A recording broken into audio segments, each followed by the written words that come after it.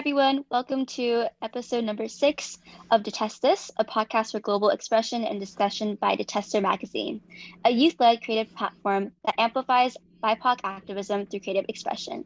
I'm your host, Sophia. And I'm your co-host, Zena, and with us we have two amazing panelists, Emily X.R. Pan, New York Times bestselling author of The Astonishing Color of After, and Sharon Hurley Hall, who is an anti-racist author and educator. All right, and so we first wanted to start, I know we did a brief introduction already, but we'd love to have you do, tell us about yourself, throw in a fun fact.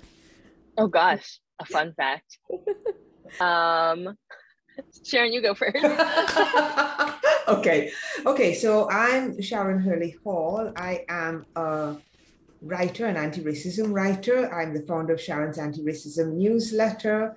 I have actually just joined an organization called Diverse Leaders Group, which is aiming to fight racism and inequity from leadership down.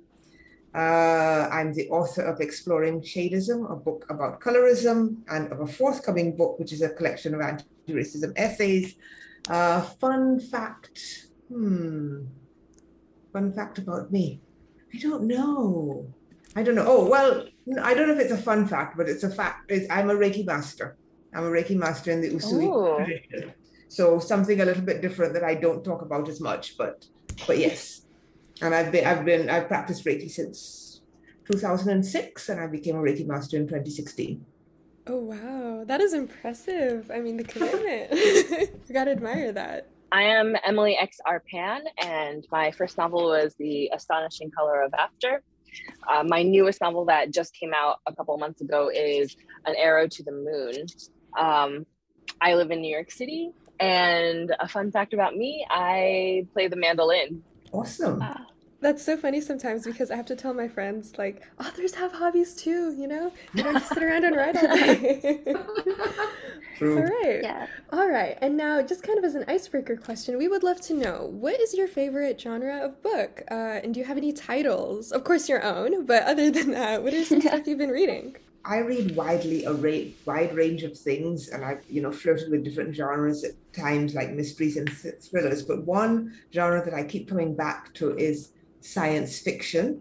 Right, I started with Isaac Asimov and Robert Heinlein and Ray Bradbury and all the classics. And right now I'm reading something about a race of octopus that is invaded the earth called the Ceph.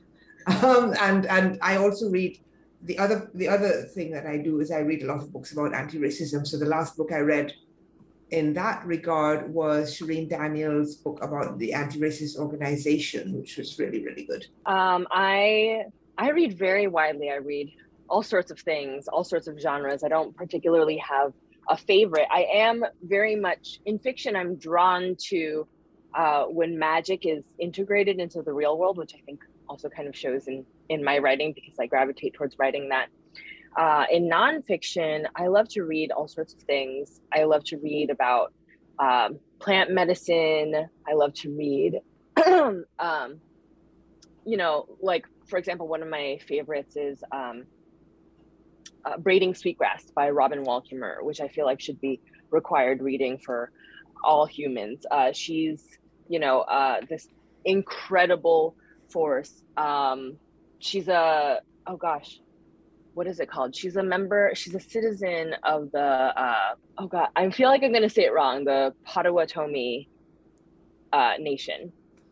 And she's like spent her entire life learning about and teaching about plants and the relationships to them. So her book is like a combination of indigenous wisdom and science. Like, she is an academic. She has studied things in kind of the Western format. And she also talks about how our mindset around plants and around botany and such are also, subject to colonialism and sort of, how, that really impacts the way that we learn and the way that we think about things and the way that we value the way that we learn. So I love her, and I would love to go back and get another degree just to study with her. So my nonfiction is in that direction. I also, I do read a lot of fiction. a book that I loved, that I've been obsessed with for the last 2 years, that I tell everybody to run out and buy and read, is Last Night at the Telegraph Club by Malinda Lo, which is about this teenage girl growing up in 1950s San Francisco. She's dealing with the Red Scare. She's dealing with all these cross-cultural issues, right? Because she's Asian American, she's Chinese American. She's also at the same time figuring out that she's queer.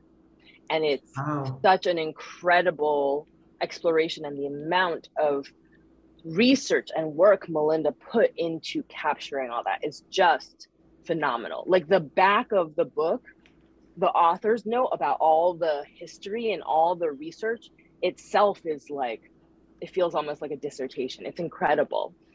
I also love the work of Anna Marie McLemore, everything they write. It has a little bit of that magic integrated into the real world, used to deal with questions of identity and belonging and dealing with trauma. And it's all just so incredibly well done. So I'll just shout out those few recommendations. On that note, I just wanted to ask that, do you think that based on your wide variety of reading that combines with your work, for example, reading science fiction and also dealing with anti-racism and furthering that, as well as, contemporary novel and literature with other things like dissertations and that kind of analysis of plants and botany as well? That is a really interesting question, Sophia.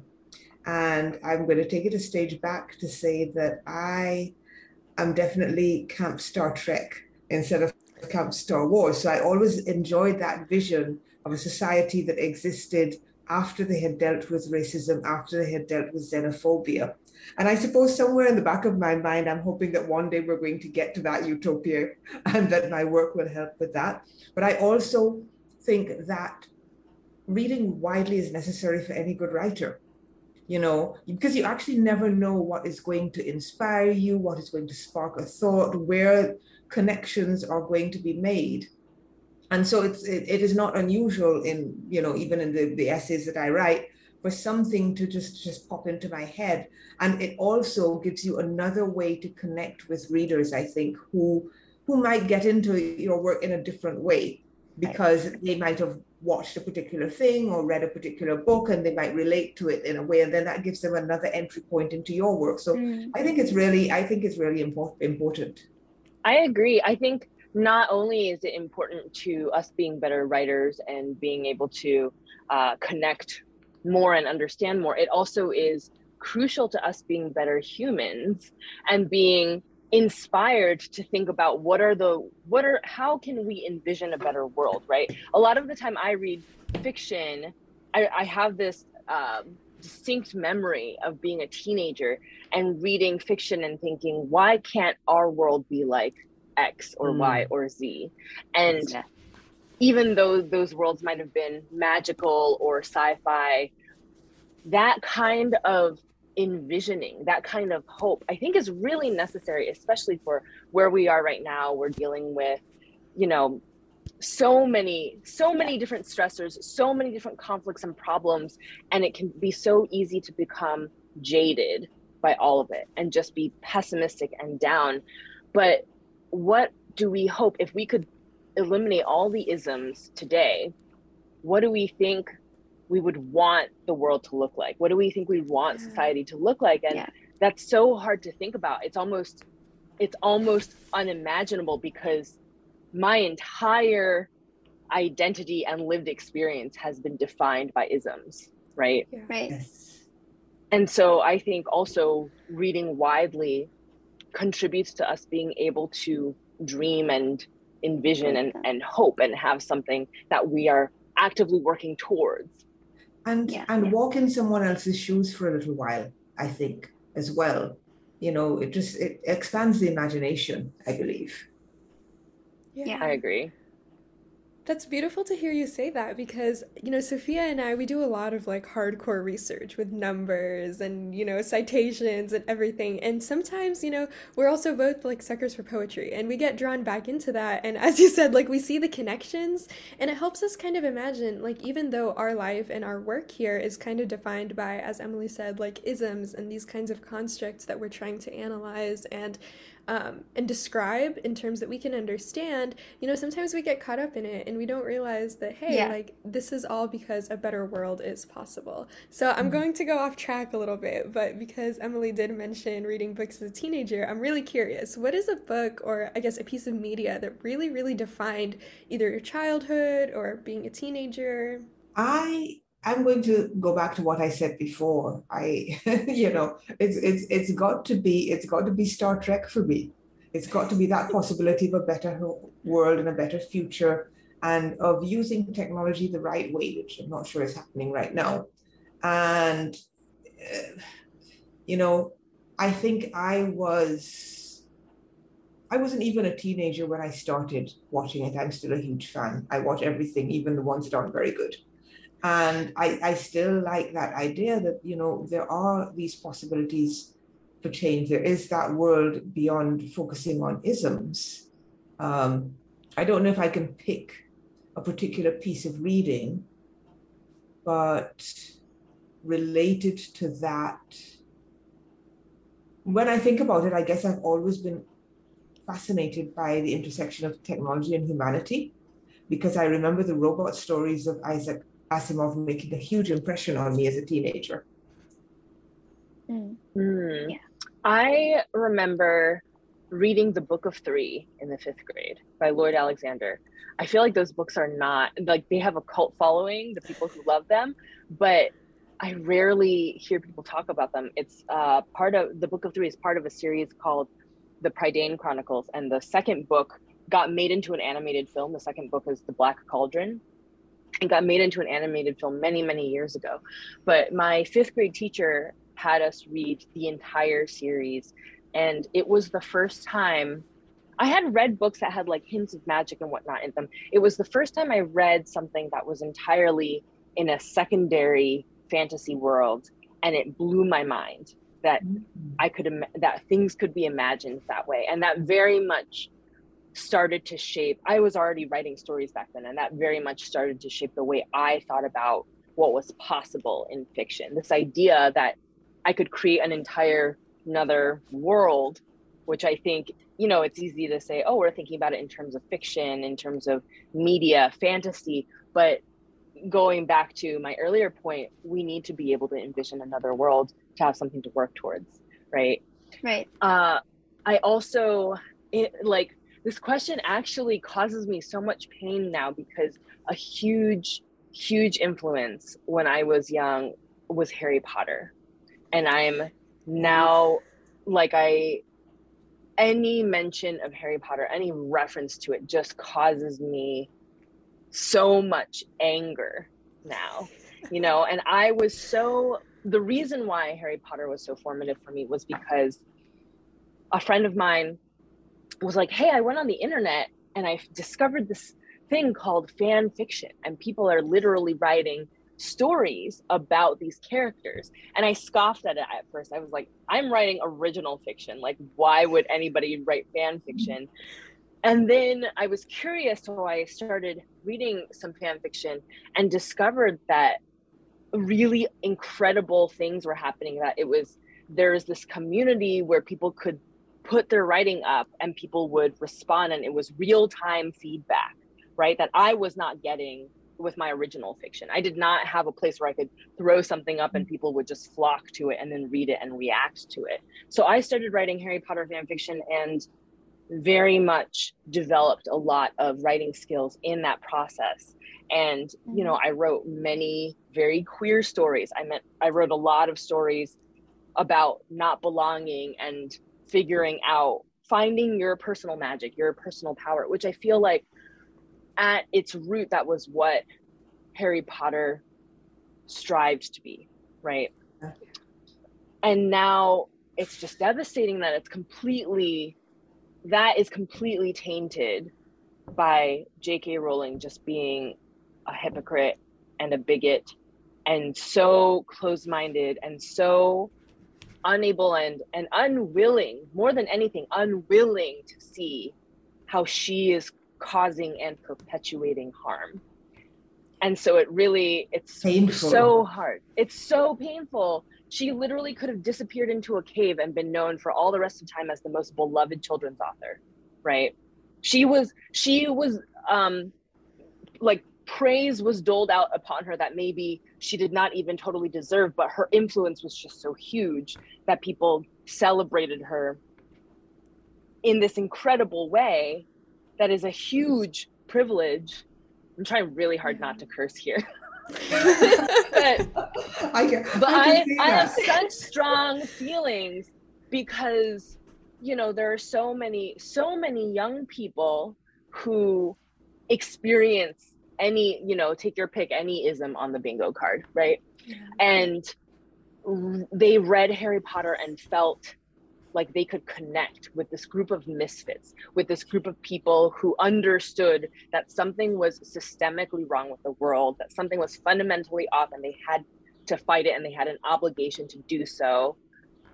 So she writes this thing, and Harry Potter is not, like, the text itself is not without its flaws, and I feel like if anyone were to go back and look at it today, you would notice how there is on the page transphobia, like, written into it, right? There are on the page isms all over the place, right? Like, I kind of tried to willfully ignore how poorly Cho Chang was written when I was a teen, because I was like, well, the rest of it is, there's value in the rest of it. I'm going to ignore this one character.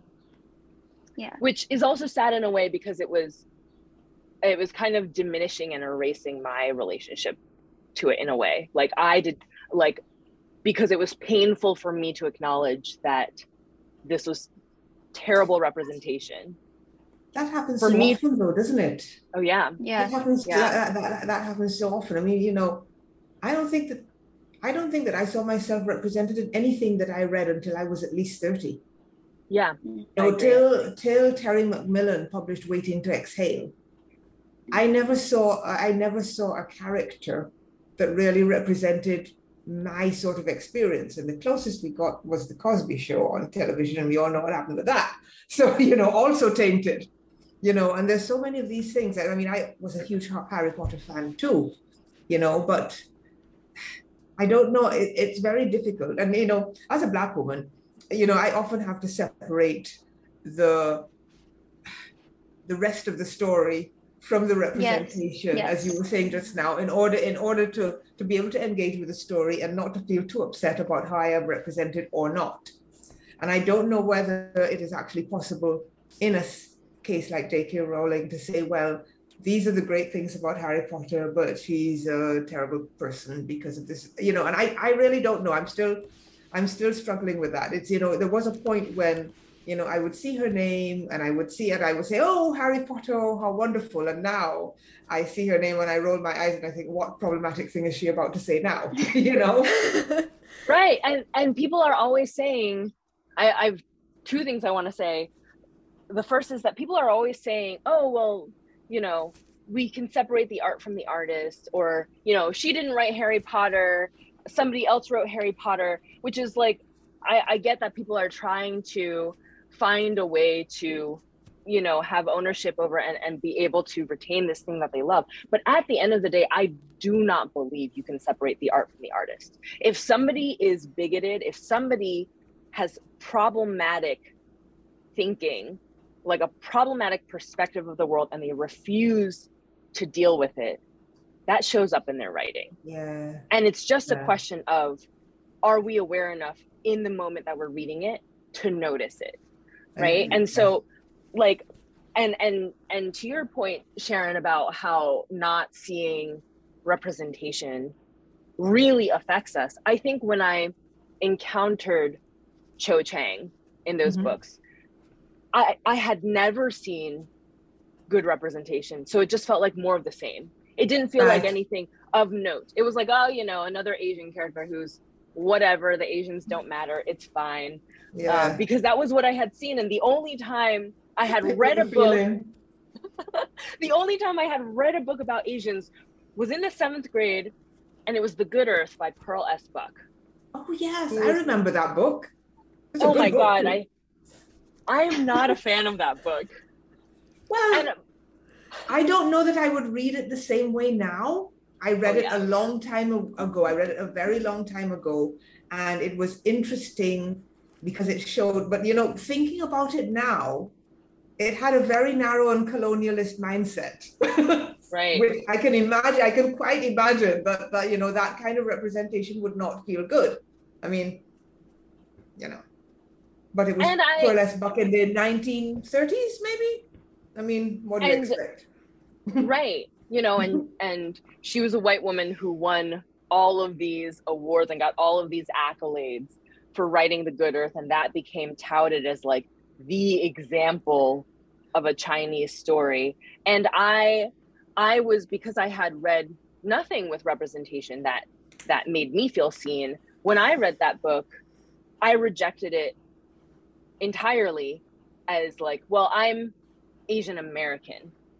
So there's nothing in there that's going to reflect me, which is another sad kind of rejection of myself, because there are, right, like culturally, my family history, the way that I was brought up, there should be little seeds of things, little seeds of connections that I can see in a story about a Chinese family, even if it's a completely different experience, a completely different time period. But I just rejected it completely and was like, there's nothing here for me. Yeah, I mean, it's really difficult. I had similar problems when I started reading books sort of set in the time of enslavement. And it's like, you know, the characters were often so one-dimensional. The perspective was the white perspective.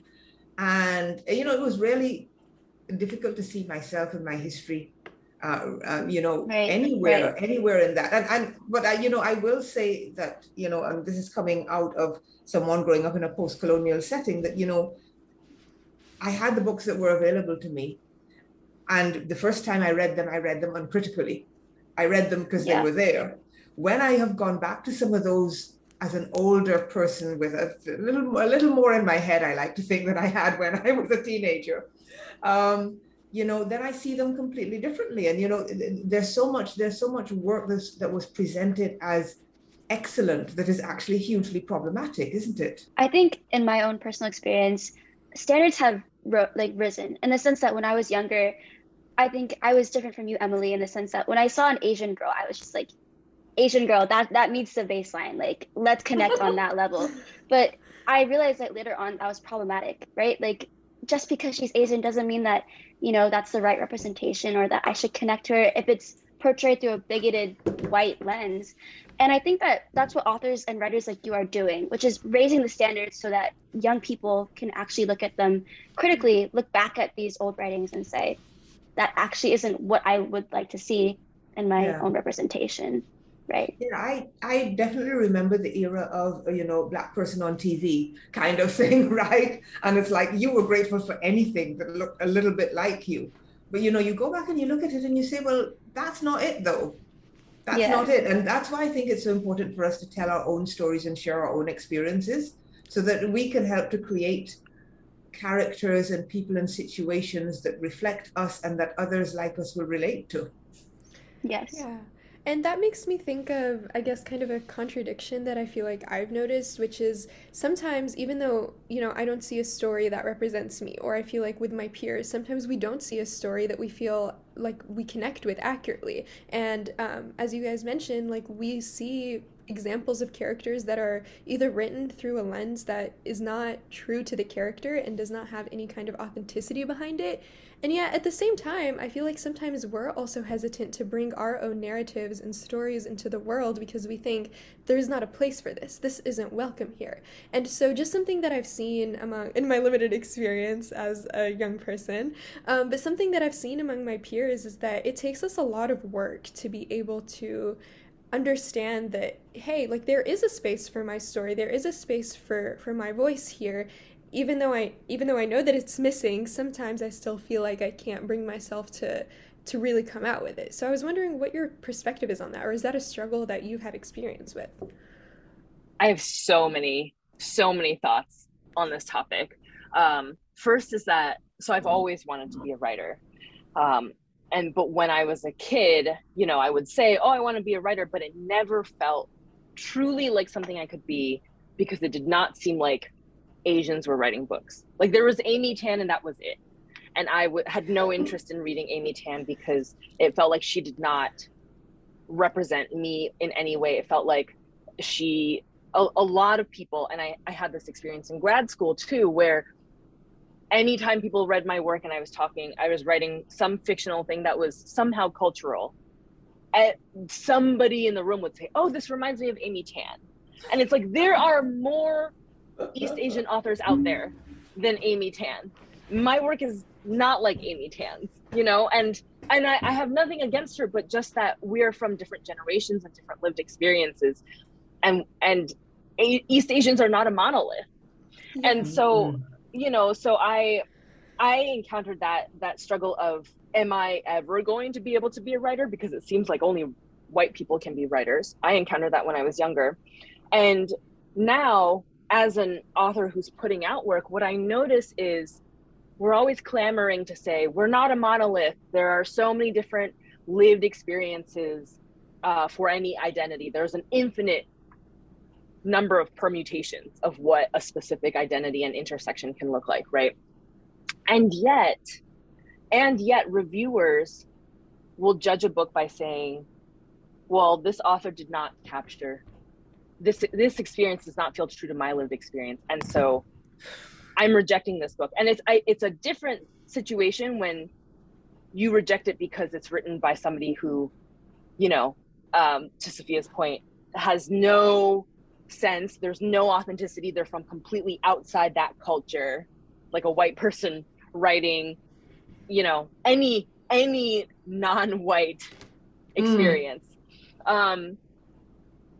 There's a difference between rejecting that and saying they don't know what they're talking about versus reading a book written by an author who identifies with the experience that they are capturing, whether it's fictionalized or not, and saying, well, that doesn't make sense to me because I didn't grow up like that, or I did not have experiences like that, and so I'm rejecting this book, and I'm gonna, you know, bump the rating down, and I'm not going to recommend it to people. I'm going to tell people that it's not a book worth reading. Like, that is also a problem, right? And so we have this is a pattern that I observe, that I am very disturbed by in BIPOC communities, where we understand that we have to support each other, but people really struggle because for so long white supremacy has taught us that there are limited seats at the table and we need to elbow each other out of the way to get there. And we have to destroy that. We have to destroy that idea. We have to support each other. I could not agree with you more, Emily. This idea of limitation and lack. We need to get out of that. We need to realize that we have options. We need to realize that we can support each other. We need to realize that nobody's free till everybody's free, right? We need to realize all of those things, and we need to lift each other up. You know, that does not hurt us. That does not hurt us. That helps everybody. So I'm so glad that you said that, because, you know, that's the way I feel too. You know, let's not, you know, white supremacy wants to keep us fighting among ourselves for crumbs. Right. Let's bake our own pie and take the whole damn thing. Yeah. And also, you know, if somebody reads a book that is by an author whose background on the page, like, you know, whose like written bio has a background that matches theirs, but then that reader reads the book and doesn't connect with it at all, that reader should go and tell their own stories, because we are not a monolith, and we need more stories. We just need more. You know, this idea we don't have to tear it down, right? We don't have to tear it down. We can write our own. We can share our perspective. We can say, here's where I connected, here's where I didn't. You know, this is the story that reflects my experience. Let's have more stories. Yeah. Right. Yeah. Absolutely. I remember one of the very first episode podcast topics that we discussed was this idea of multiple forms of representation and multiple stories. And just because one story doesn't match your own doesn't mean that it's the only one out there. And I think for us that was almost like cathartic to discuss, because we've grown up we're lucky, we have more access to an array of stories that we can pick from, that we can critically understand. Hey, for example, Harry Potter is not a good representation. But at the same time, sometimes we're faced with this like sense of like obligation to either stick to a certain story or narrative, or be told that this is what we're supposed to emulate, or this is what we're supposed to assume. So it's really, really powerful to hear you affirm that, and to know that this is not just an idea that we stumbled upon, but something that we are actively trying to create in our communities. Hello, everyone, and welcome back to the second part of our discussion with panelists Emily X.R. Pan and Sharon Hurley Hall. All right, Sophia, you want to start off our next question?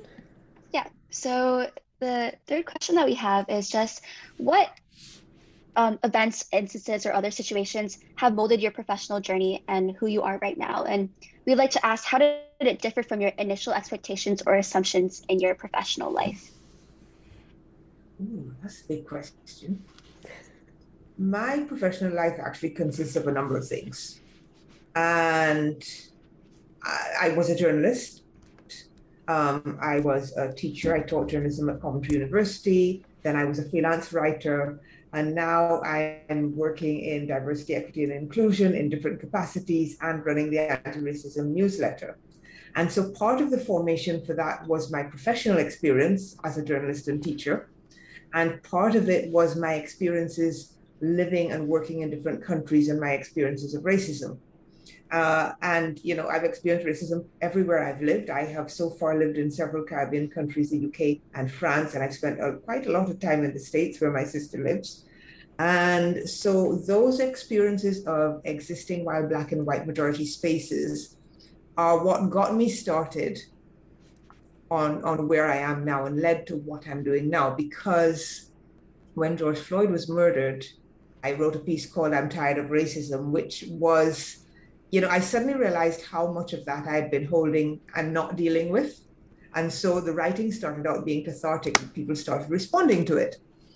And what I realized is that, I'm never going to run out of things to say about racism. I don't think most people who face isms will ever run out of things to say about the isms that they face, because the world is broken in that particular way. Or perhaps it works as intended, depending on which perspective you choose to have on the day. And so, trying to unpack that and trying to move from that place of unpacking it to, okay, what do we do about it? What can people learn?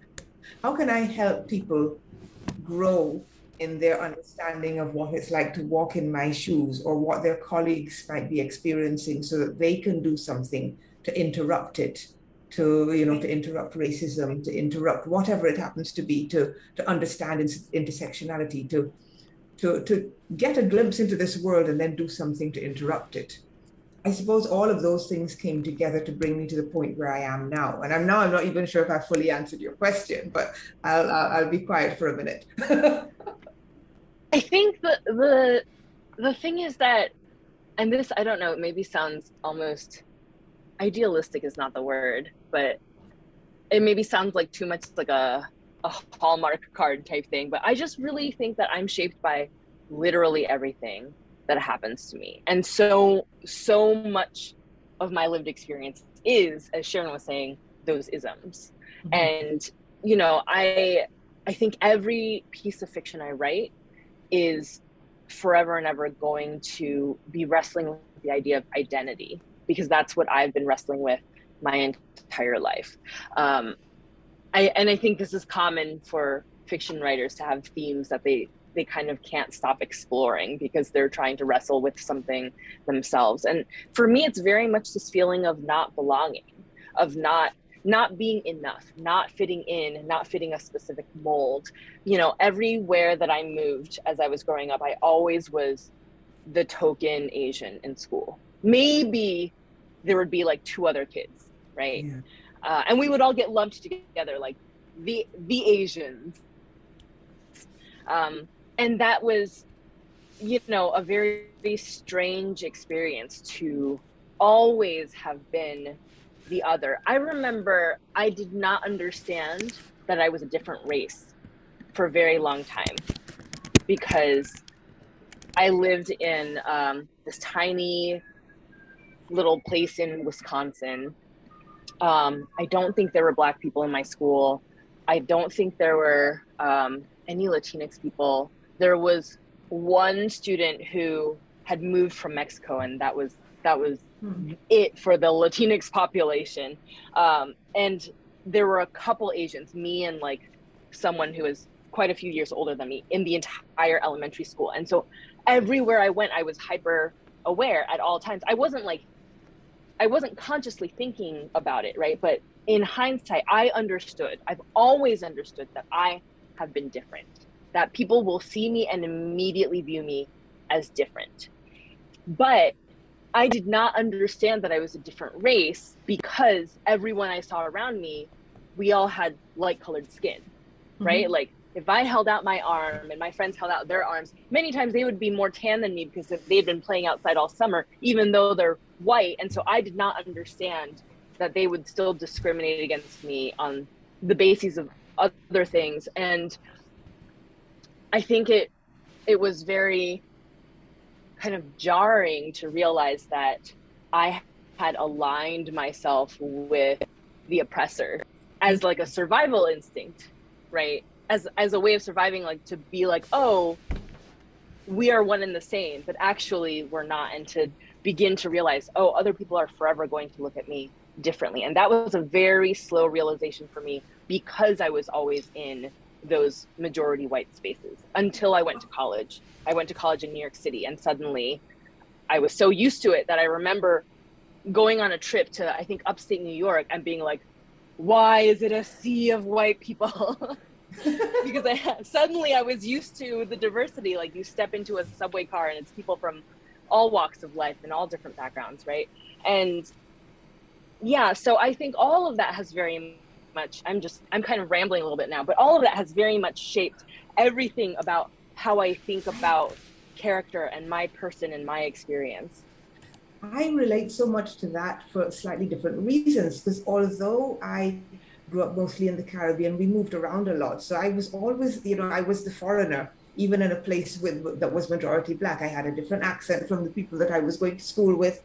And then that carried through later when I went to live in England, when I was older. And then I was, the Black person in the office or whatever it happened to be. And I mean, I lived in London for a while where the streets were multicultural, but that didn't mean that the offices you worked in were multicultural. You know what I mean?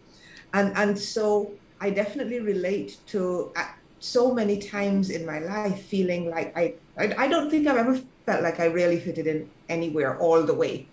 I can relate to certain things within each place that I'm in, and I'm adaptable because I'm used to moving around, but I don't necessarily feel that I fit in, which is something, a realization that I've come to on and off, and I now just accept this as part of Sharon, that feeling of otherness and slight alienation. But of course I think that has a lot to do with the way that I approach the stuff that I write in an effort to find commonalities and find and expose commonalities. I often say to people that, we think of racism as a thing that exists where we happen to be, right? But it actually exists practically everywhere. And certain things about how it plays out are different in each country, but there's a lot of underlying commonality.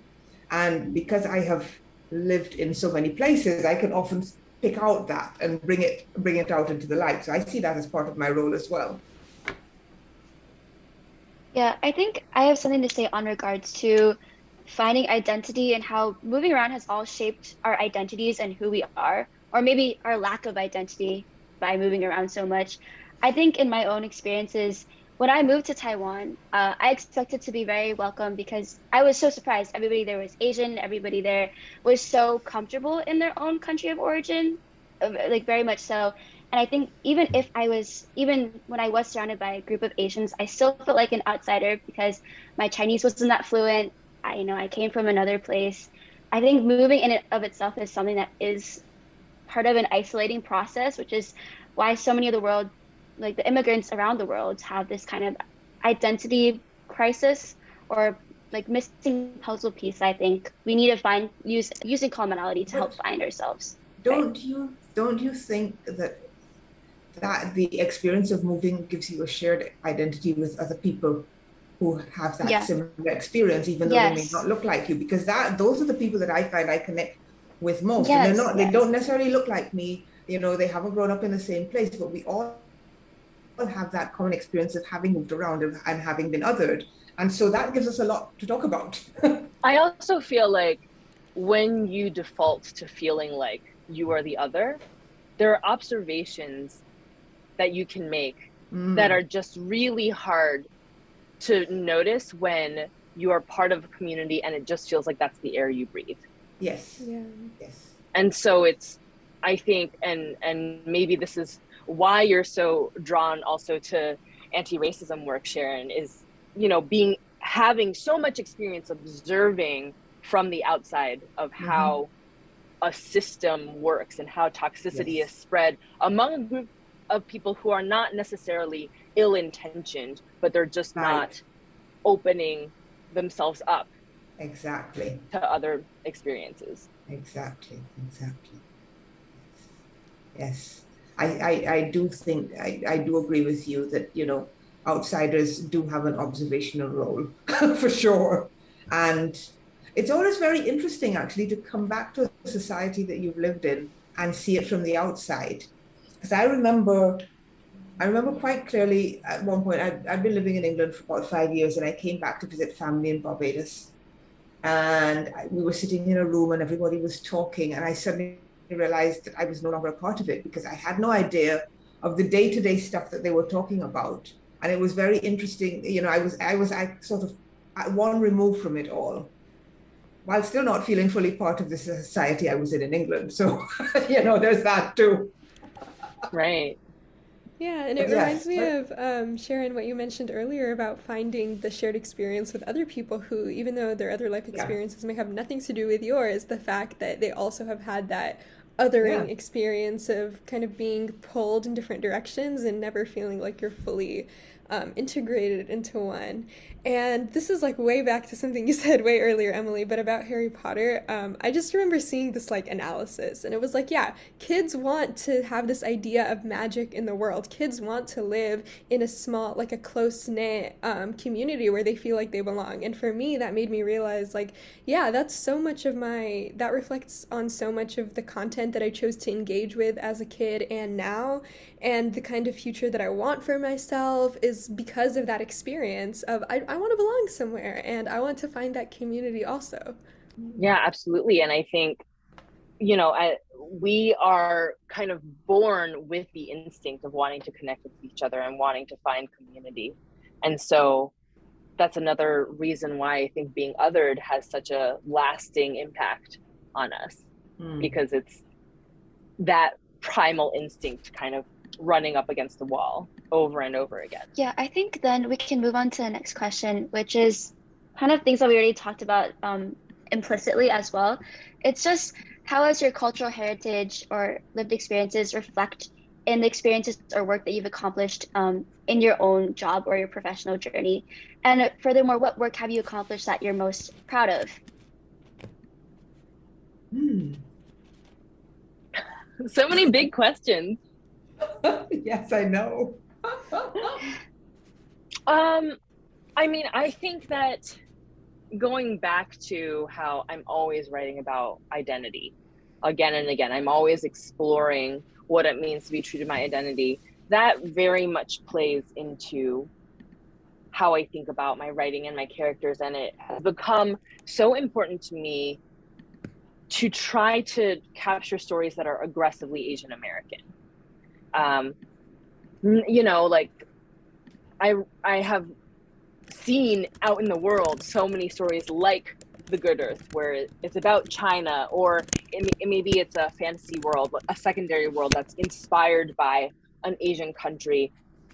And I don't see enough, and I'm hungry for more Asian American stories, and an incredible number of these have begun appearing, especially over the last decade, right? And I'm grateful for that. But I constantly do interview questions where I am asked, generally by white people, about the Asian influences in my stories. And I always have to push back and say, I'm writing an aggressively American story. This is an Asian American story. And that intersection is very important because being in diaspora is its own experience. It's a very, very specific experience.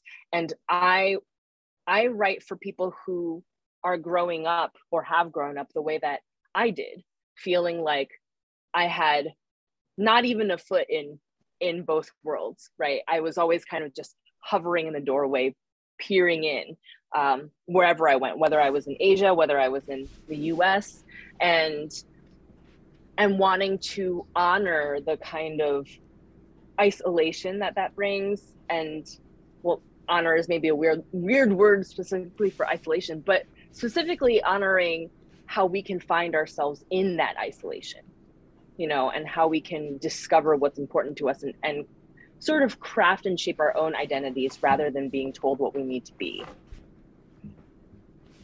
Yeah, that's a really beautiful way of putting that. I don't have anything to add to what Emily said, really, other than that I'm happy to see something similar happening in the Caribbean as well. There was a stage at which we had a lot of stories that reflected where our parents and grandparents were coming from and telling those stories, and they were important.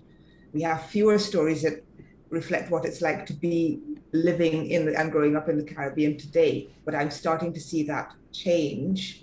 One of my favorite modern Barbadian writers is Shakira Bourne, and she writes young adult fiction as well as other stuff. And, she manages to write stories that are situated in the present, but also take account of the heritage. And she does it so beautifully. And I think we need more of that kind of thing. Right. I think like this balance between past and present is something that we can find resonance with as well. Something that comes to mind off the top of my head is just the work by Ocean Vuong, which I personally have resonated a lot with as immigrant, queer, Asian, just a lot of different boxes that he all checks. But he does a lot to combine past and present. And I think what Emily and Sharon, you guys both said, which is finding a combination between the two and not emphasizing one so much that you forget about the other is so important to people who have lived through both things, who are not just from the past, but live in the present as well. Yeah.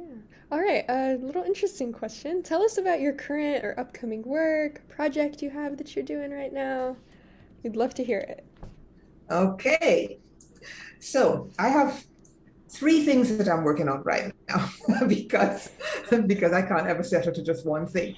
The most immediate project is I started collecting some of the essays that I'd written in the first year of my newsletter, and I have a few unpublished pieces. And so I've created a collection called I'm Tired of Racism, which should have been out already, but will be out sometime in the next couple of months.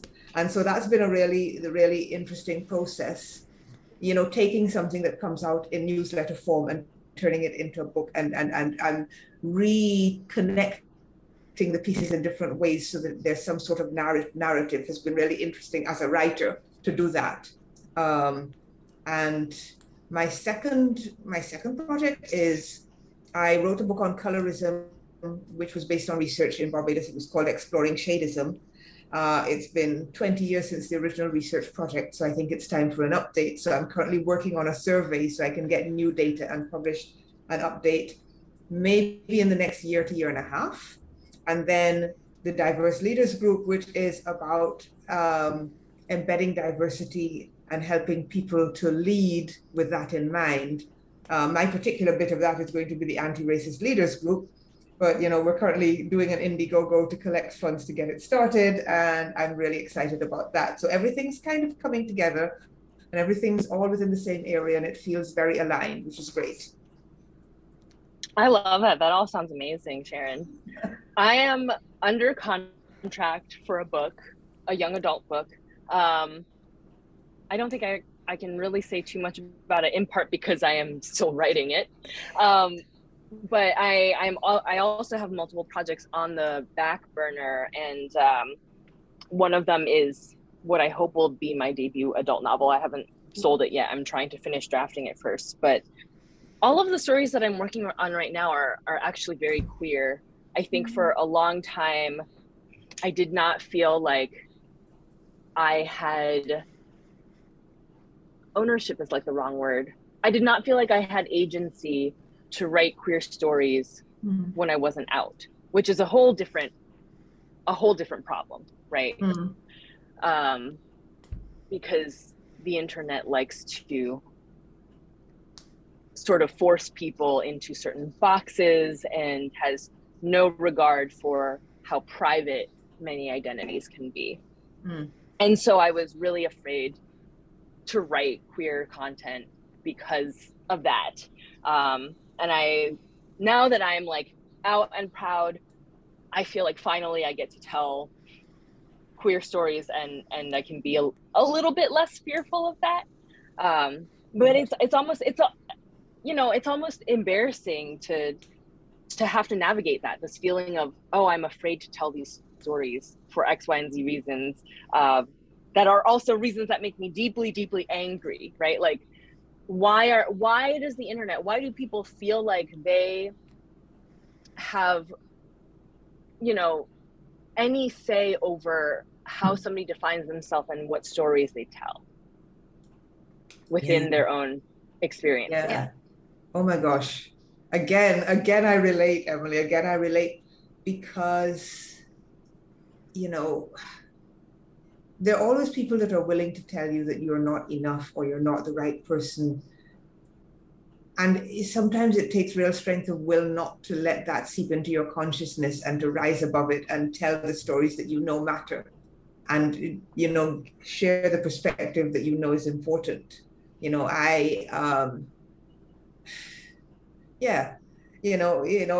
Some people will say, okay, so what do you know about all of this? You're not even American, or you're married to a white guy. What do you really know about racism, or whatever it happens to be? And I say, well, I'm still me, living in this skin, having had these experiences, and none of those other things negate that part of me.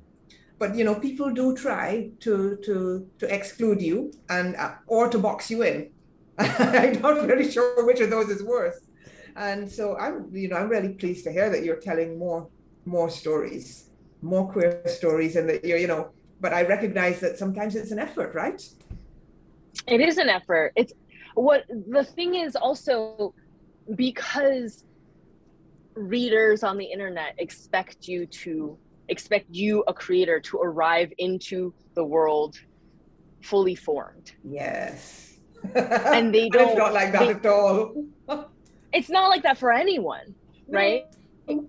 Things like gender and sexuality are fluid, and to try to impose a specific identity on somebody, or to gatekeep somebody's experience, is a way of rejecting that fluidity and basically saying, no, you're either this or you're that. There's no in between. I have a friend who got a lot of flack for writing a trans story, and then years later figured out that they are trans, right? They didn't know it at the time that they were writing it. They just knew it was a very important story for them to tell. And they got a lot of flack on the internet because the internet assumed that they were cisgender.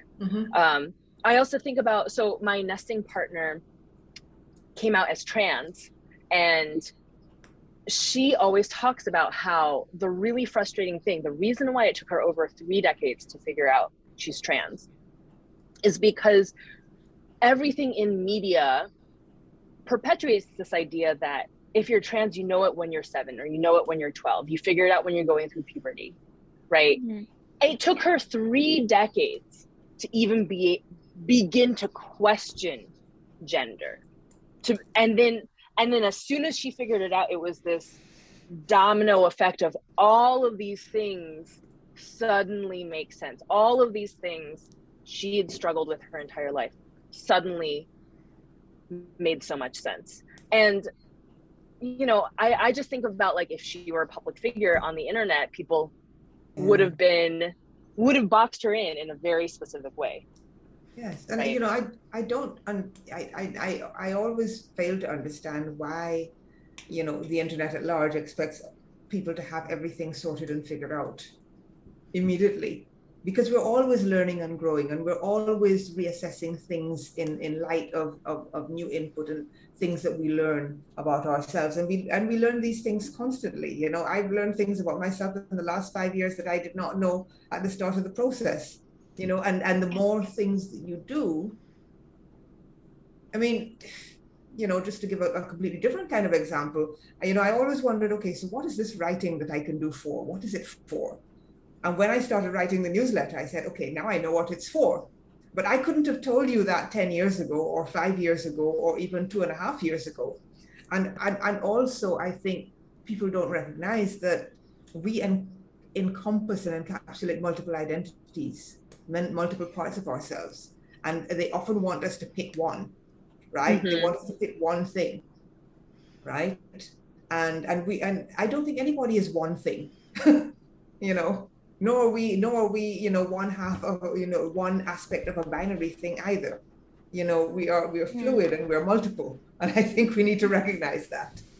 On that topic about having multiple identities, and with Sharon's work on racism, I think, and also Emily for queerness and how those things are also fluid, I think a lot of the reason why society tends to box us in is because they have preconceived notions that this is what racism looks like, you know, it's this, and this, and this is what queerness is like. It's like these three things, or, you know, it's a set amount of lists. So I'm wondering, when you guys are trying to debunk these things, or, you know, through your work or through your writing, what is the approach that you take in terms of saying that, hey, it's not actually just limited to this, it's a wide variety of things, and what is the tone or the angle that you use?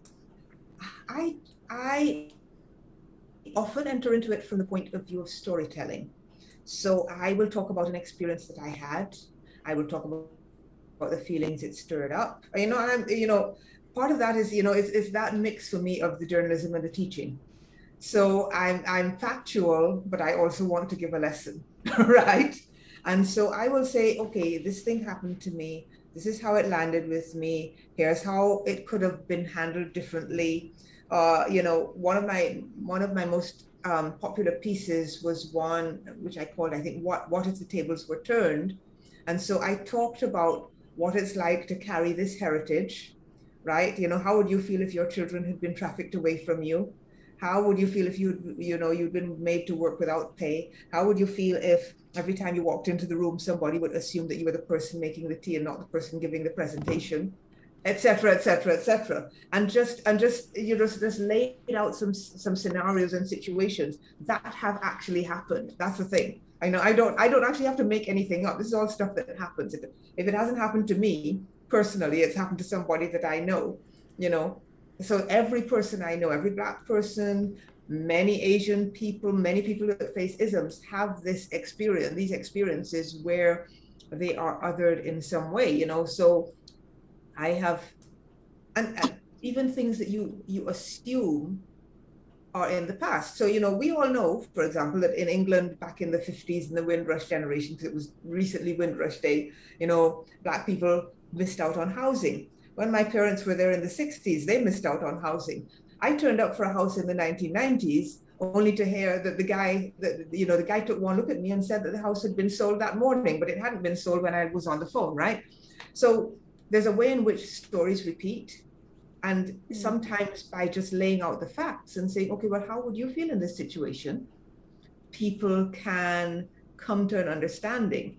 And further to that, I often try to give them something to do.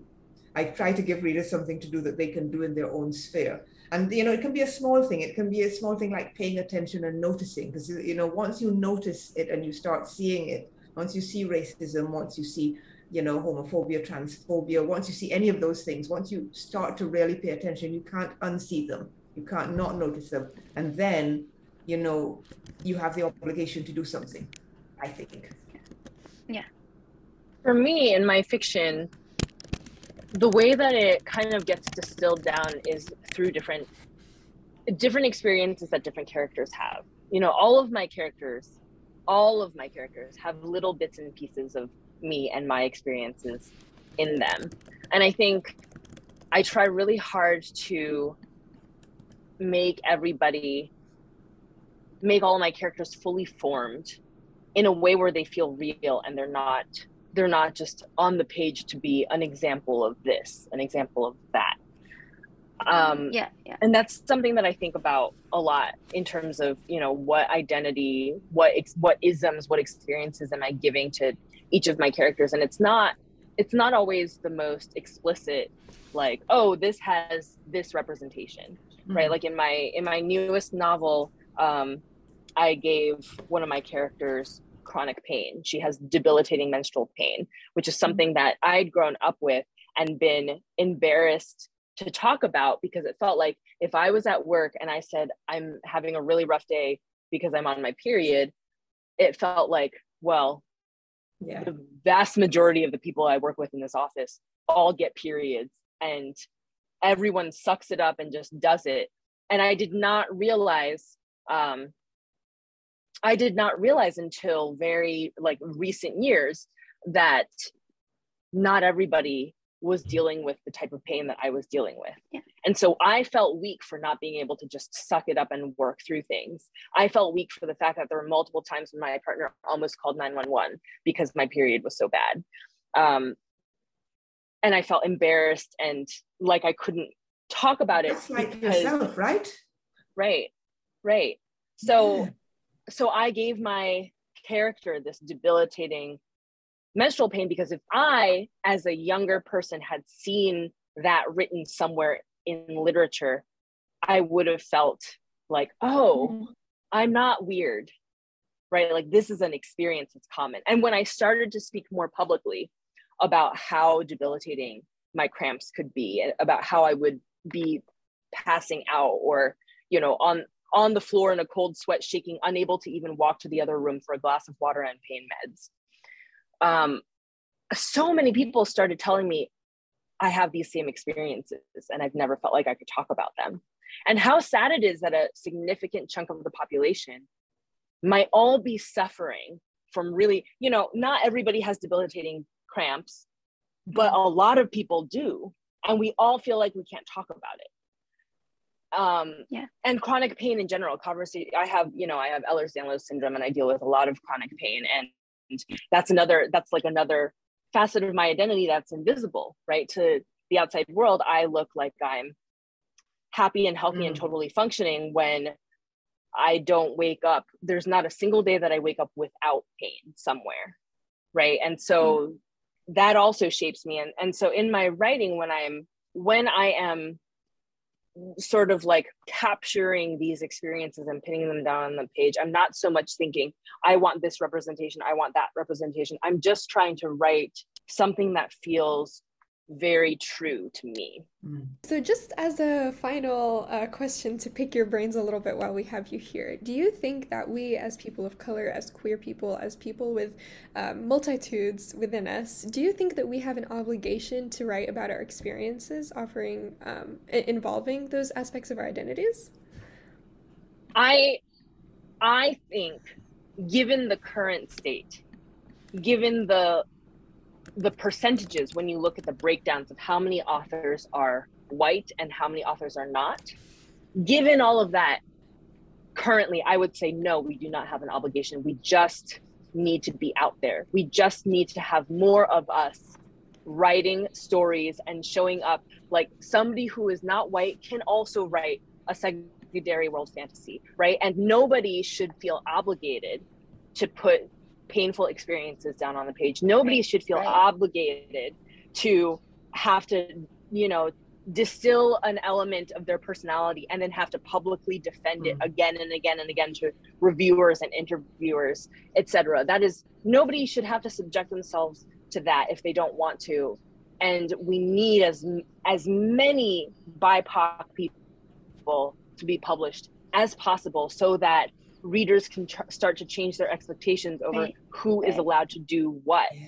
And that's a different conversation than, I don't think anybody should have an obligation to write their experiences, but I do think we need more experiences being written so that we can combat the monoliths, right? So it's like those two can be true at the same time. Like, we just need more published. More is going to solve the problem of everything. I agree with Emily when I thinking about that question. I don't think that there's an obligation necessarily, but I do think it's better for us to tell our own stories than have someone who doesn't have the lived experience try to tell them for us, because then you get all the harmful representation and all of those other issues. When we're telling our own stories, we're telling something that is authentic and hopefully relatable. I also agree with your other point, Emily, because I think it's okay to tell stories that aren't rooted in oppression and share some of the joy of our experience as well, and move into different genres of storytelling, right? We don't have to tell the history of how our people were oppressed in every single thing we write. Please, can we have, 4 Black women or 4 Asian women living in the 21st century, living their life as 30-somethings or 40-somethings? Can we have our own version of, I don't know, Waiting to Exhale or Sex in the City? Can we have those stories as well, right? Can we have stories that represent the multiplicity of our experiences? Right? Because the history and the oppression, they're real and they're valid and they're part of the background to what we're doing now. But it doesn't mean that we have to stay in that space all the time.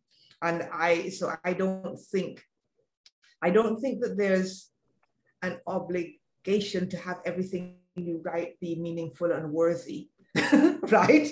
Or rooted in oppression. You can write a beach read as a Black writer, as an Asian writer, right? Yeah. Write something light, write something joyous, right? There is not an obligation, value. but the more stories, write fantasy. The more stories that we tell, the more we normalize the fact that it is okay for us to tell all these stories. And that's where we need to get to shift that really horrible percentage where, I don't know, it's something like 97% of books is in the 90s are white people. And 80-something% of them are men. Something ridiculous like that. I don't know if my stats are accurate, but they're not far off. There is so much value in us showing up, taking up space, having our names and our faces out there so that other people, so that the next generation of writers feels like it is something that they can do, right? Yes. Like it would have been so valuable for me as a child who knew I wanted to write books. It would have been so valuable for me to see authors just existing, like Asian authors just existing, no matter what they were writing. All I heard of was Amy Tan, and she was this mythical creature who didn't feel real. Yeah. Oh, yes. Agreed. Wow, I think that is such an amazing note to end on, because you're so right. There is so much space for our joyous stories as well. Right. And I think this has been a conversation that has left us really hopeful and really, really thankful that we had this opportunity to speak with you. Yeah. Thank you. Thank you so much. Thank you so much for your very time. Fun. It was. I'm happy to have met you too, Emily. Yeah, this is wonderful. I feel like we need to get a coffee or something at some point. I know. When we're in the same place. Oh, great. Well, thank you so much for your time.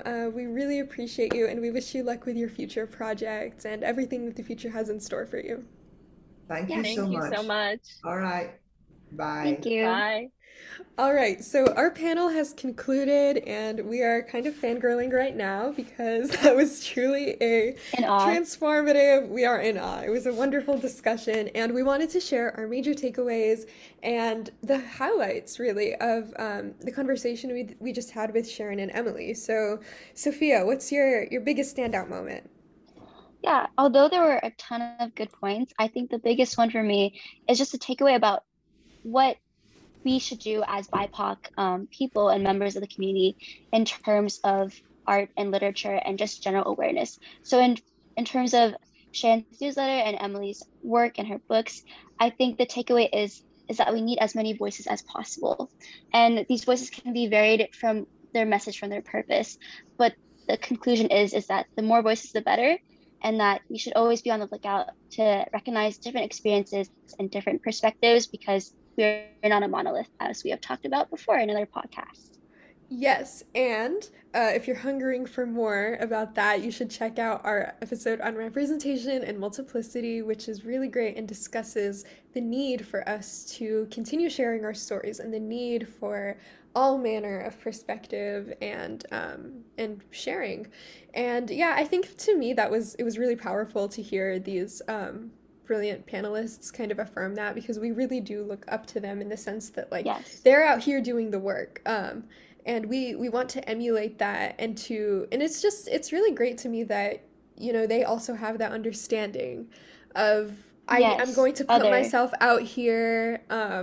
Yes. And we all kind of had that shared experience. I feel like it was a really special experience to be able to say we all have this knowledge of what it's like to be othered, but in spite of that, we're going to continue sharing this story. We are going to continue expressing not just our pain and our history and kind of exercising all of that needs to be out, but sharing our joy as well. I'm really glad we ended on that note, because more than anything, I feel like we need to remind ourselves that like the isms, which I think was a characteristic that we discussed a lot, they can define us. Like our identities are a mosaic, but we exist beyond that as well. Like it is really what we want it to be. And I think it's powerful that we had the chance today to reaffirm that agency. Thank you guys for listening to this episode today, and we hope that you guys come back for more, feel inspired, and feel like you can have the bravery to pursue different things and speak up on the things that you want to be spoken about, even though other people might not be speaking about it as well. Yeah, be on the lookout for more soon. Thank you. Thank you.